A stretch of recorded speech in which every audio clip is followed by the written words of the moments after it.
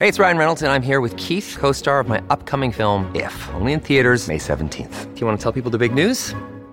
All right, I'll do it. Sign up now and you'll get unlimited for $15 a month and 6 months of Paramount Plus Essential Plan on us. MintMobile.com/switch. Upfront payment of $45 equivalent to $15 per month. Unlimited over 40 gigabytes per month. Face lower speeds. Videos at 480p. Active Mint customers by 531.24 get 6 months of Paramount Plus Essential Plan. Auto renews after 6 months. Offer ends May 31st, 2024. Separate Paramount Plus registration required. Terms and conditions apply if rated PG. The power of great art is its ability to reframe reality. It can shake us loose from our cemented beliefs and offer new perspectives. And that's exactly what Aimé Césaire does in his 1950 essay, Discourse on Colonialism. Discourse on Colonialism is this, essay manifesto shot through with poetry, very intellectual, very historical, very clearly an intellectual diatribe against colonialism. My name is Kayama Glover. I'm a professor of French and Africana Studies at Barnard College at Columbia University. In the 16th century, France began establishing colonies around the world. They justified their brutal imperialism by claiming that they were civilizing savage peoples. But Césaire saw through their lies. In Discourse on Colonialism, he exposed the truth. This is an extraordinarily poetic text. The way it's written, it is sing-songy. There is repetition. There is rhetorical flourish. There is asked and answer, call and response. It's not a stodgy colonialism is bad historically in the present moment, and this is why. It is a call to arms that poignantly interpolates the reader by the sheer beauty of its style, that it's worth noting, and really, for listeners thinking, I'll figure out a bit to read this anti-colonialist, anti-capitalist text. That's probably really smart and stuff. But what I can promise is an exciting read. Like, it's an enjoyable, beautiful text to read. Welcome to Writ Large, a podcast about how books change the world. I'm Zachary Davis. In each episode, I talk with one of the world's leading scholars about one book that changed the course of history. For this episode, I sat down with Professor Kayama Glover to discuss Aimé Césaire's Discourse on Colonialism. Aimé Césaire grew up on the island of Martinique in the Caribbean. So he was born in 1913 to a Black Caribbean family, a sort of, I'd say, middle class in contemporary parlance family, but definitely on the lower socioeconomic scale, so threatened by poverty in his youth. His father and mother were both employed and educated, but he was not necessarily of the class that would have been expected to have a fancy future, let's put it that way. Nonetheless, he was a brilliant, brilliant student and stood out and was rewarded for that under the colonial education system by being granted a scholarship to pursue his studies. In 1931, 18-year-old Césaire left Martinique and headed to Paris to continue his studies under this scholarship. And enrolled in the École Normale Supérieure, which is a very prestigious secondary education institution. And this would be like getting into Harvard or Oxford. It was definitely the good student's path and a very prestigious and auspicious beginning to his life as an adult. Césaire was one of many students who were offered this type of scholarship from the French government. At the time, France had colonies around the world, in present-day countries such as Vietnam, Senegal, Algeria, the French West Indies, and Canada. The French government handpicked the best and the brightest students from these colonies and offered them similar scholarships. Césaire was one of the students they picked from Martinique. So he gets to Paris and enrolls in this course of study in this very prestigious institution where he's really being anchored in French literature and culture and history and kind of getting French, and then meets all of these other students from other parts of the empire. The French government wanted to unite their colonies around the world under one French identity. Through this scholarship program, they were attempting to replace these students' pre-French identities with a new French one. They tried to present French culture as superior to these colonies' native cultures. But France's attempts at instilling a unified identity were not entirely successful. What Césaire discovers upon arriving in Paris and meeting these other brown and Black intellectuals is that kind of the bill of sale he's had going during his colonial education, notably the idea that Africa is uncivilized, that colonialism was a gift, that Martinicans and Caribbean folks are in a better position than their savage and uncivilized African brothers. The lie is exposed because he does, in effect, meet these brilliant and dynamic and fascinating characters from all over the French Empire. So in bringing together all of these people in Paris, the stage is set for this kind of realization among the best and the brightest who are saying, wait, hold on, I call untruth to this narrative. Césaire became close with two other like-minded students. One was the poet Léon Damas, who Césaire knew in Martinique, and the other was writer and poet Léopold Sédar Senghor, who eventually became president of Senegal. And the three of them together start thinking, okay, so up till now, we've been sort of immersed in this lie that's been told to us by the French colonial authorities via the construct of education. And this is something that is unacceptable and that we need to think about and think vocally and expressly about, and moreover, that we need to write about. And so he gets there in 1931, and by 1935, he has fallen in with this crowd of brilliant scholars, intellectuals, and now activists, and starts a journal. It only has one issue, but it's an important one. In 1935, it's called L'Étudiant Noir, the Black Student. And it's in this issue that Aimé Césaire uses for the first time the word négritude. And as you can hear in the word négritude, it takes this word nègre, which is kind of a colonial epithet, a pejorative term that was used to describe Black people, and turns it into a positive, essentially an aesthetic, a philosophy that combines Black is beautiful with Black power, with the idea of an African diaspora, but essentially the notion that there is no superiority of white European culture and civilization, and that it is well time to turn inward and to think about what Africa has contributed to Caribbean being, to the global world order, et cetera. So this revolution, this kind of intellectual and artistic revolution that happens in Paris among Black men from the French Empire. Who was reading these writings about negritude, and how did it start to spread among other thinkers and intellectuals in some of the colonial territories? So a few things. So one, there is, as I said, the sort of intellectual scene happening in Paris in the 1930s, where you have these students from Martinique especially, but also from sub-Saharan West Africa, that are finding themselves in the hallowed halls of the French higher education system and are hanging out together, who are in the cafes and in the salons and smoking cigarettes and having drinks and going to Caribbean dance halls together, and really coming into a state of consciousness together about who they are.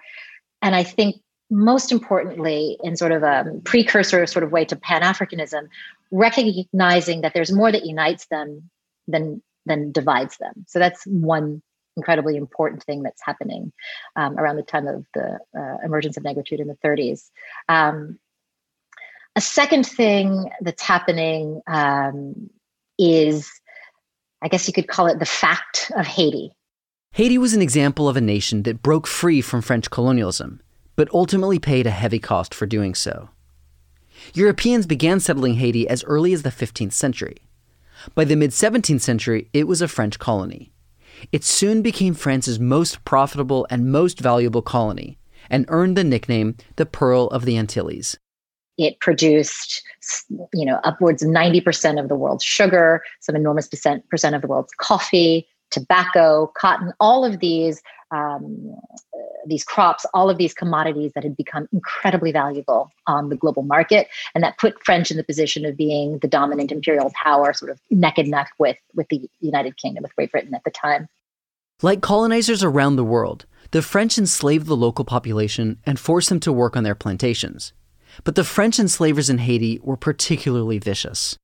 It was so brutal and so deadly to the enslaved population that the determination had been made that it was more capitally expeditious to work slaves quickly to death than it would have been to keep them alive allow them to reproduce, establish conditions wherein an indigenous enslaved population could grow. And the reason that's important is an enormous percentage of the enslaved population in Haiti at the time was young, was male, and remembered freedom, right? This was not a population that had been born into enslavement.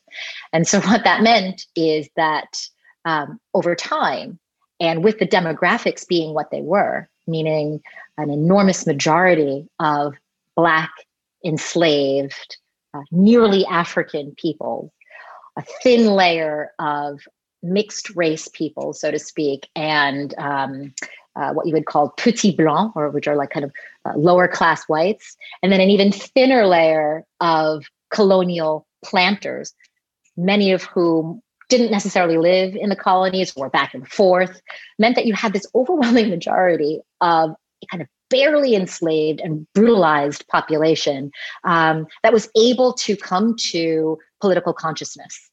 In the late 18th century, the Haitian revolutionaries assembled under the guidance of a free Black Haitian general named Toussaint Louverture. But meanwhile, back in France, another revolution was brewing. Many people across Europe were giving serious thought to human rights and individual liberty. The old monarchical systems of government were under examination. In France, the lower classes were rising up to the aristocracy and monarchy. They wanted liberty, equality, and democracy. These revolutionary ideals spread throughout the French Empire and into the colonies. So this is all kind of this powder keg of various political and demographic factors that are coming together, such that you end up with the outbreak of the Haitian Revolution in 1791. Piggybacking, let's say, on the outbreak of the French Revolution in 1789, you have this key moment in 1794 where slavery is actually outlawed. And we have the sense that things are sort of going to right themselves. Now, at this point, Toussaint Louverture is not looking for independence in the late 1790s and even up till 1802. What he's looking for is a measure of sovereignty within the French Empire, right? So to enjoy the rights and privileges of Frenchness without slavery. But it didn't work out that way. France at this point was in the middle of two revolutions, the Haitian Revolution and the French Revolution. Towards the end of the French Revolution, the revolutionaries overthrew the monarchy and established their own government. But this was short-lived. The French military leader Napoleon Bonaparte overthrew the revolutionary government and became Emperor of France in 1799. Napoleon wanted to keep Haiti as a French colony, so he captured Toussaint Louverture and sent him to a French prison, where he died. In 1802, Napoleon reinstated slavery in the French colonies. At first, it looked like Napoleon's plan was going to succeed. He was able to do so in Martinique. He was able to do so in Guadeloupe. He was able to do so in Guyana, but he was not able to do so in Haiti. And there was all-out continuation of the war under a new general by the name of Jean-Jacques Dessalines. And this time, it was not going to be a battle for some sort of negotiated freedom with France. It was for the whole shebang. It was for absolute sovereignty of an independent French state. The revolution was successful, and on January 1st, 1804, Haiti declared its independence from France. This was a huge threat to European colonialism. As you can well imagine, a free Black republic in the middle of an enslaved hemisphere was a deeply avant-garde and problematic entity, which meant that France and the United States would then go ahead and do all in their power to contain that revolution by all means, any means necessary. So that meant several things. That meant commercial isolation, right? So kind of, we're going to starve you out, or we're going to reduce the possibility to engage in trade relations that would sustain this independent nation. It meant military threat, French warships just outside of Haiti that were put there to make the point that Haitian independence would not be acknowledged until, and this was a plan that was negotiated as late as 1825, until a debt of 150 million francs was paid by the new nation to France to indemnify the planters for lost property. And that lost property included land and obviously slaves. And then it also meant kind of a narrative creation of Haiti as a cautionary tale for what happens when Black people try to rule themselves. And so what that means is a place like Martinique, where Césaire is from, part of this kind of colonial education is about vilifying Haiti, about making an example of Haiti of, well, you may think you have it bad as a colony of the French Empire, but it could be worse. Look what's going on in Haiti. And in effect, at first glance, you have this sense of a banana republic that got independence but hasn't been able to make it work, a narrative that kind of conveniently overlooks the extent to which the wider world was absolutely insistent on the failure of that Black republic. But people like Aimé Césaire would not have been duped by this kind of narrative. Over a century after Haiti gained its independence from France, the United States began to occupy Haiti. The Haitian president was assassinated in 1915, and the U.S. entered Haiti to restore political and economic stability and remained there until 1934. This was all happening during Césaire's life, up through his education in Paris. Césaire, like many other students and people living under French rule at the time, grew up with this Haitian narrative as a cautionary tale. And so at the time of Césaire's arrival in France, you have this sort of incredibly poignant and despicable reassertion of, or like a reinvestment in colonialism that's happening in a country that, for all of its arguably dystopian failures since the 19th century revolution, nonetheless stood out as an example of the possibility of Black sovereignty, right, in the wake of slavery and colonialism. So to have that be being crushed and oppressed by a new imperial power, notably the US, is something that's in the hearts, the minds, and in the intellectual thinking of these students in France. What happened in the 19th century up until the 30s in terms of colonial resistance? There is not any moment in that time that was not violently, adamantly anti-colonial. Not any one, like you can't find a moment in any part of any of the colonial world that was not in constant refusal and resistance of what had happened. The example of Haiti, then again, the resistance to the American occupation that happens in the 1915 through 1920 period in Haiti, in addition to punctual revolution, anti-colonial moments throughout both the British and the French Empire, are going to make plain from beginning to end the extent to which colonialism has to constantly perform acrobatics to assert itself, rhetorical acrobatics, intellectual, moral, governmental acrobatics, in order to convince itself and the world of its legitimacy. 2 years after Césaire and his fellow students published their journal called The Black Student, he got married.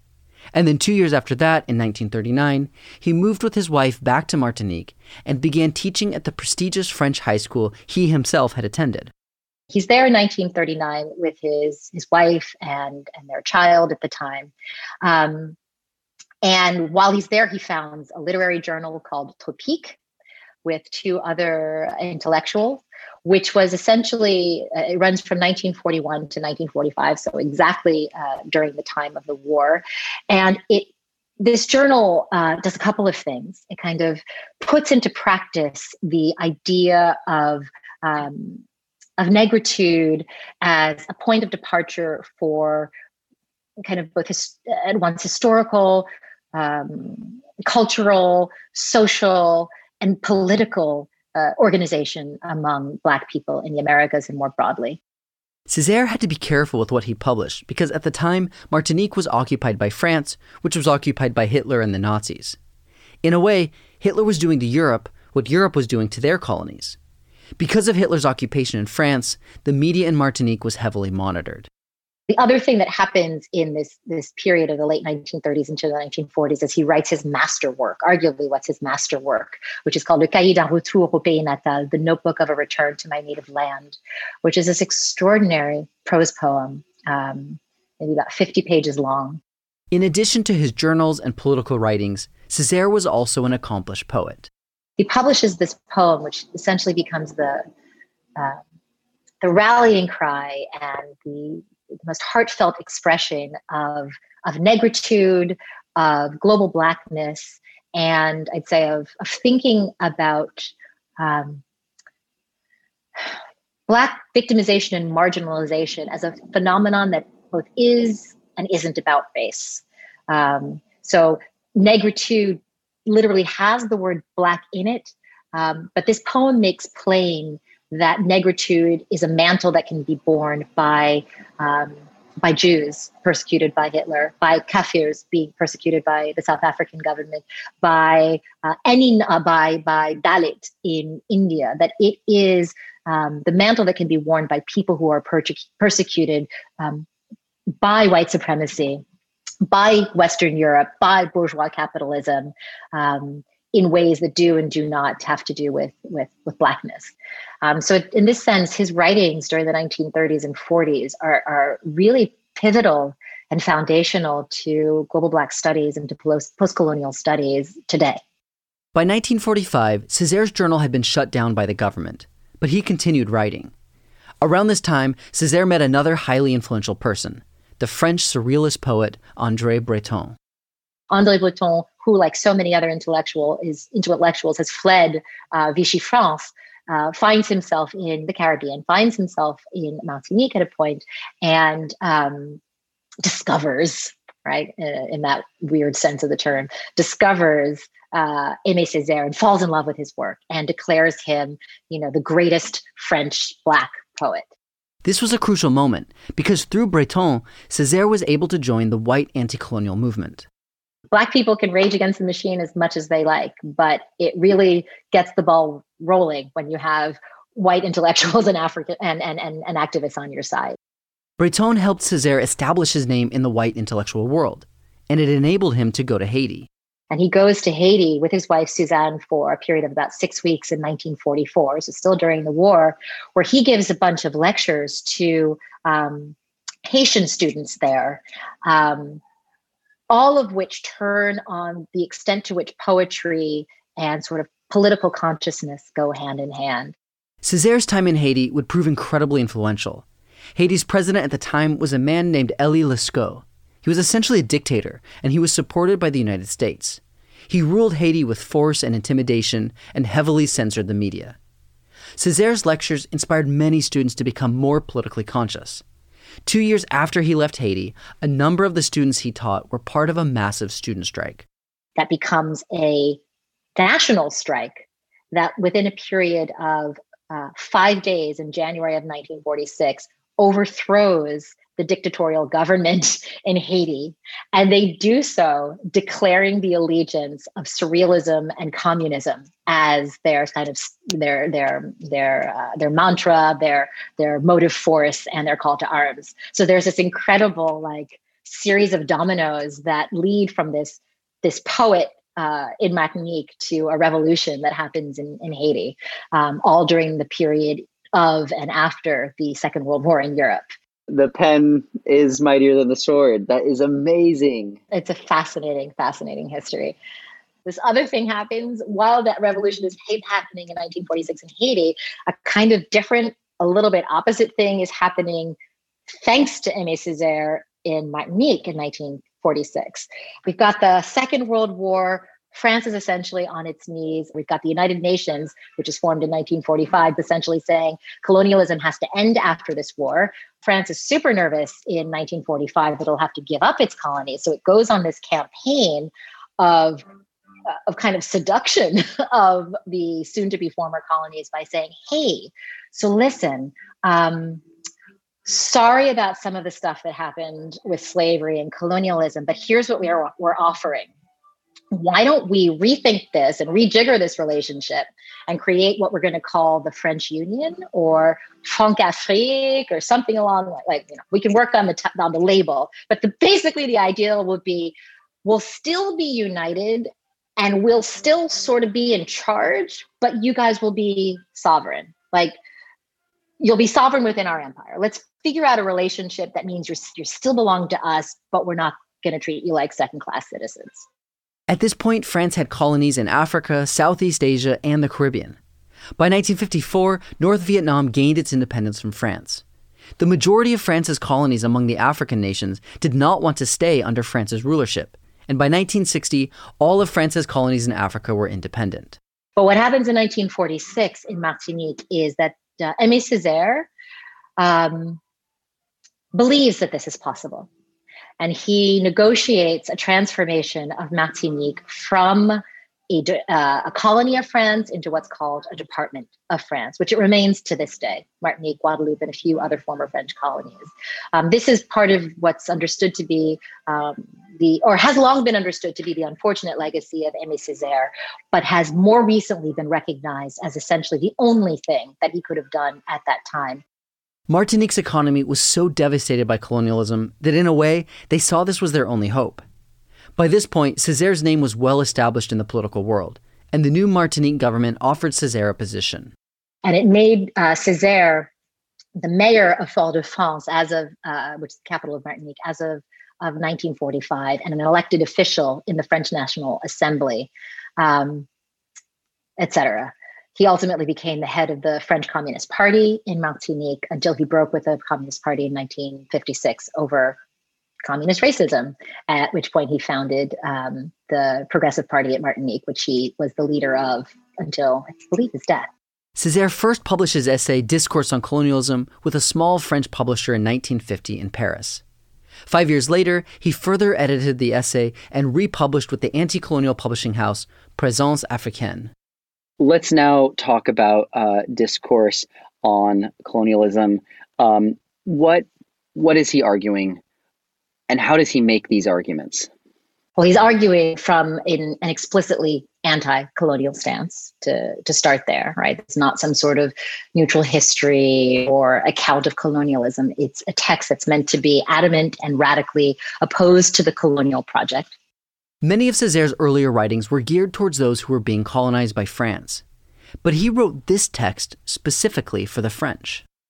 What he is essentially arguing is that there's no decoupling of capitalism and colonialism, more specifically racial capitalism and colonialism, and that these two things are in fact incompatible with the very idea of the civilizing mission that arguably undergirds the colonial project, right? I'd love to know, especially this idea of the civilizing mission and like how that was articulated. Because what's so powerful about Césaire's journey is that he sort of bought into it, was the star of the civilizing mission goes over and then sees that it was hollow the whole time. So how would you characterize how Europeans as a whole, maybe even the French Empire in particular, was describing their motivations regarding their colonies in the, let's say, height of their empire? The short and pithy answer would be, racism. Racism is this beautifully elastic concept that really, in the end, allows for the justification of actions that one might otherwise call out for what they are, which is exploitative, abusive, inhuman, or anti-humanist. The easiest way to answer that, which is partially an answer, is that capital and its successes don't necessarily need a nice story if they're working well. In the sense that, yes, of course, it is great if the horrible things that are being done can have some nice packaging around them. But at the end of the day, when France as a growing industrial nation is really in a neck and neck relationship of competition with the UK, a lot can go on without needing a nice narrative to accompany it. So let's just say in some ways, it's not as hard as one might imagine to, out of one side of one's national mouth, be saying there's a certain understanding of human rights, brotherhood, and universal principles of humanism that we dearly hold to, except when it comes to Africans. That's fine. That really is fine. And that has been fine since time immemorial. It has had different iterations, but I don't think that it's lessened as a real factor in resolving what might seem to be incommensurable.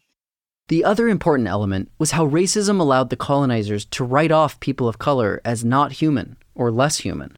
It's a really nice loophole that allows for nations to be completely full-throated in advocating for liberté, égalité, fraternité, liberty, equality, and brotherhood among men.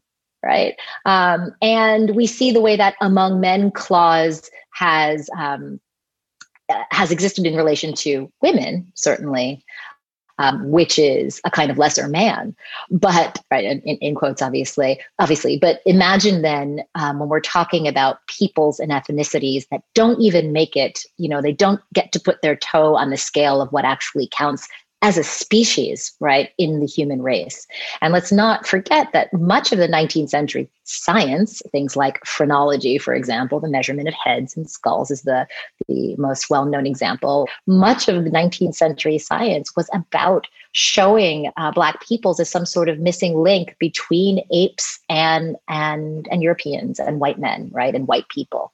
What we shift to, I think, and this is in France as elsewhere in the North Atlantic, what we shift to is the idea of, okay, we may all be humans, but certain kinds of humans, and we can call it race, or we can call it things that are more palatable, like, culture, that these things make those humans incapable of self-control, self-governance, rational thought, all of the things, again, cement the legitimacy of a European project of civilizing, right?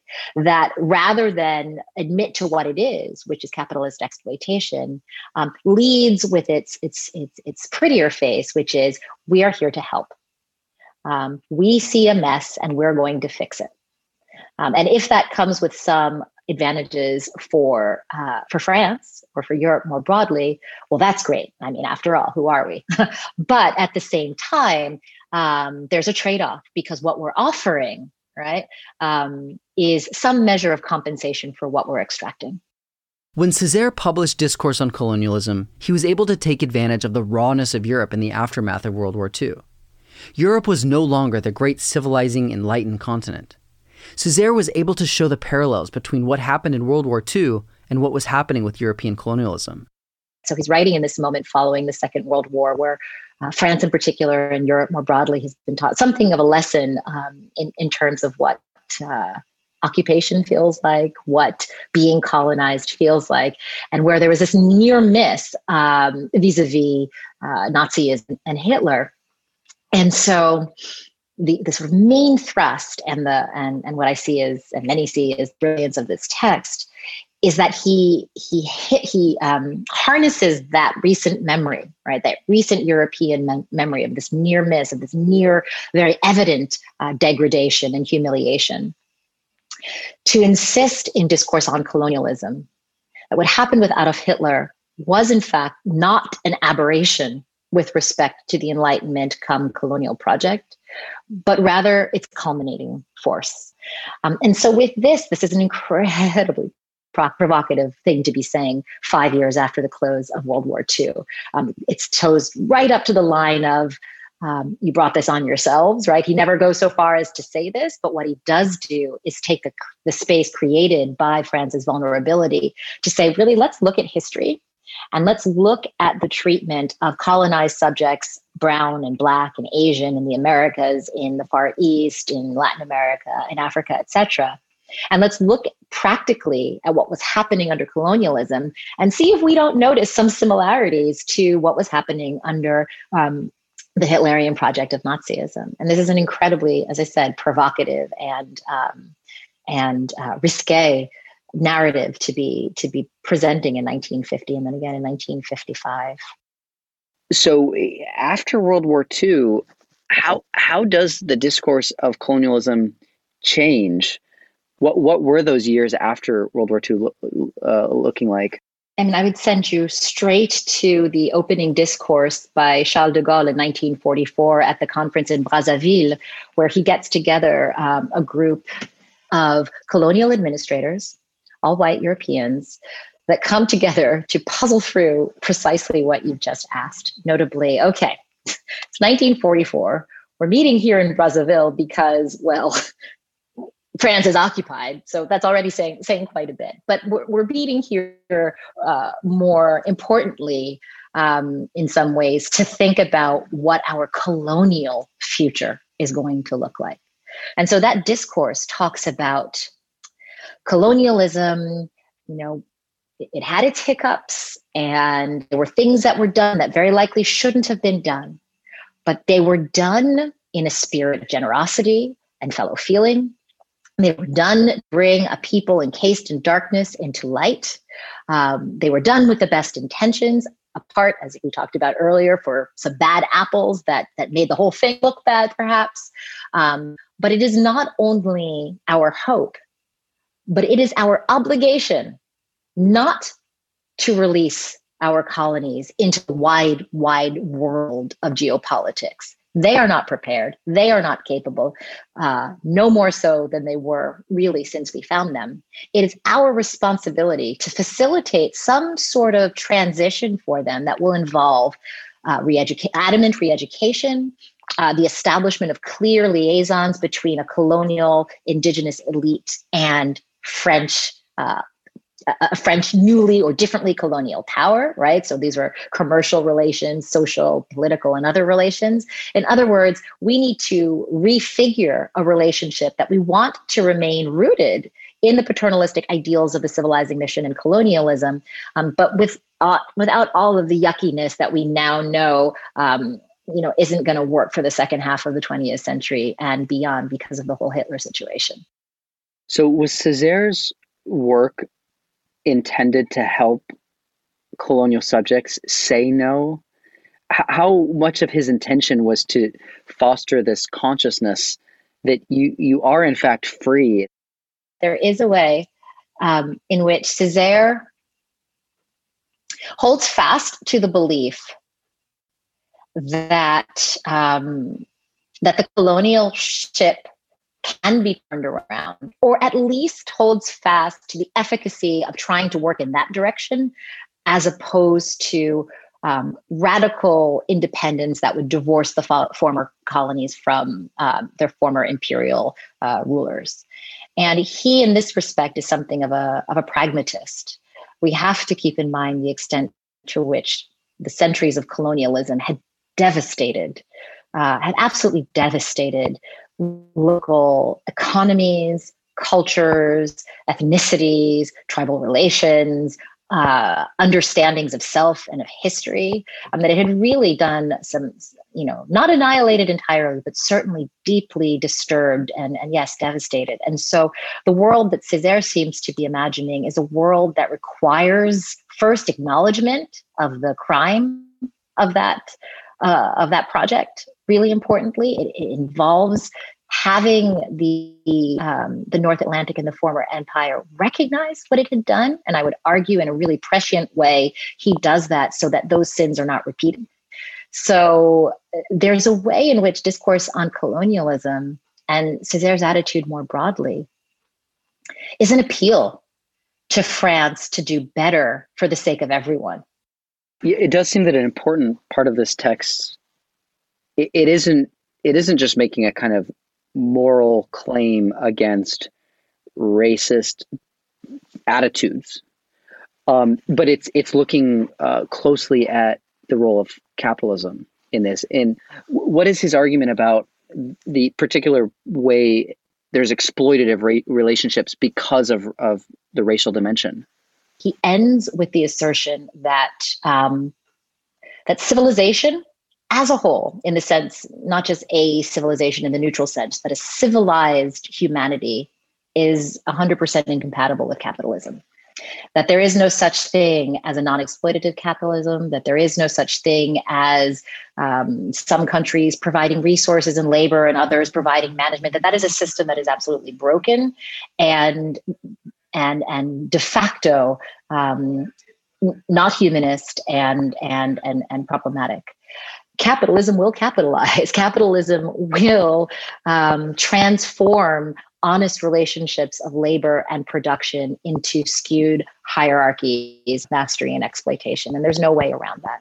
And if you go through this document, through Discourse on Colonialism, the buzzwords are there throughout. It's incredibly important. And he hits the note: proletariat, bourgeois, capitalist, over and over again, to make clear that enemy number one for him, and what must be done away with immediately, is capitalism. particularly the kind of capitalism that is coming up through the United States, right? A kind of undignified steamrolling capitalism that is full with its own successes of the recent war and really ready to globalize on a scale that hasn't been seen. And so he's closing this document by trying to strike the fear of, one would otherwise say God, but in this case, of America, into the hearts and minds, again, of the French. Does he have a vision of, or a way to organize an economy and a political community that he can articulate? Can he give a name to a way of life that supports that human flourishing in his view? What we have consistently is, yes, the condemnation of capitalism. That is explicit and clear. Yes, a belief in what he calls in discourse on colonialism of anti-capitalism, A-N-T-E, as opposed to A-N-T-I, which he attributes to an African or at least non-white European worldview that pre-existed capitalism, and that might be a resource for rewriting geopolitics in the coming world. But he's not explicit about it in any way. The work that he ends up doing, because he does become a politician, he's mayor, he's then the deputy of the French Communist Party, he then starts his own political party in Martinique. So he is invested in politics, but inasmuch as this is never a politics of explicit independence, it has its limitations in that respect. And B, there is no sort of political agenda that's made clear beyond radical revolution, which is, arguably very much about deconstructing, right? So a process of burning it all down in order to lay the terrain for something else, but that something else is not necessarily articulated with great clarity in his work. How did the book land? And what would you say has been its legacy? It's at the root of a genealogy of anti-colonialism. It provides like a theoretical base, a political base, and a point of departure for, I'd say, debates in the present moment about different forms of colonialism and of neocolonialism, about Blackness and to what extent Blackness is a racial category or metaphor for a social class or culture. It's being utilized. It continues to be utilized as a helpful way of thinking about how otherness is constructed, even against reason. Right? What are the discourses and rhetorics that have to be put into place to justify the things that we were talking about earlier in terms of exploitation and inhumane treatment and inhuman treatment of the so-called other. So Césaire, this is not a relic or an artifact that's part of a history of anti-colonialism. It's very much in the present. It's still discussed,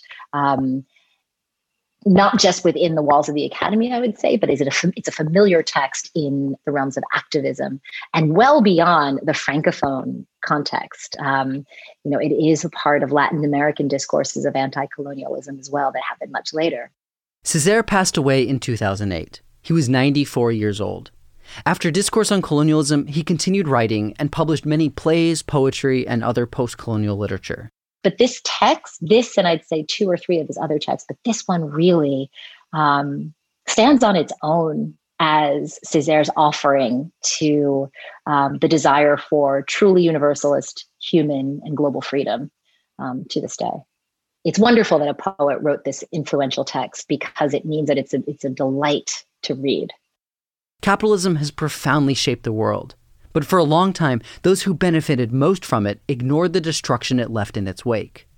In Discourse on Colonialism, Aimé Césaire turned our global gaze away from the mere profit and wonder of capitalism and towards its more brutal realities.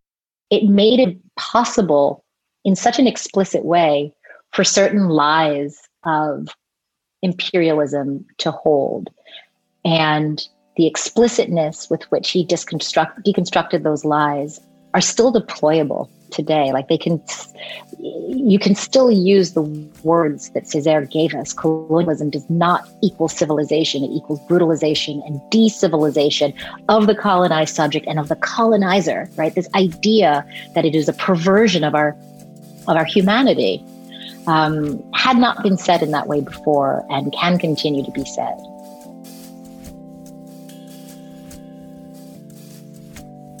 Writ Large is produced by Jack Pombriant, Liza French, and me, Zachary Davis.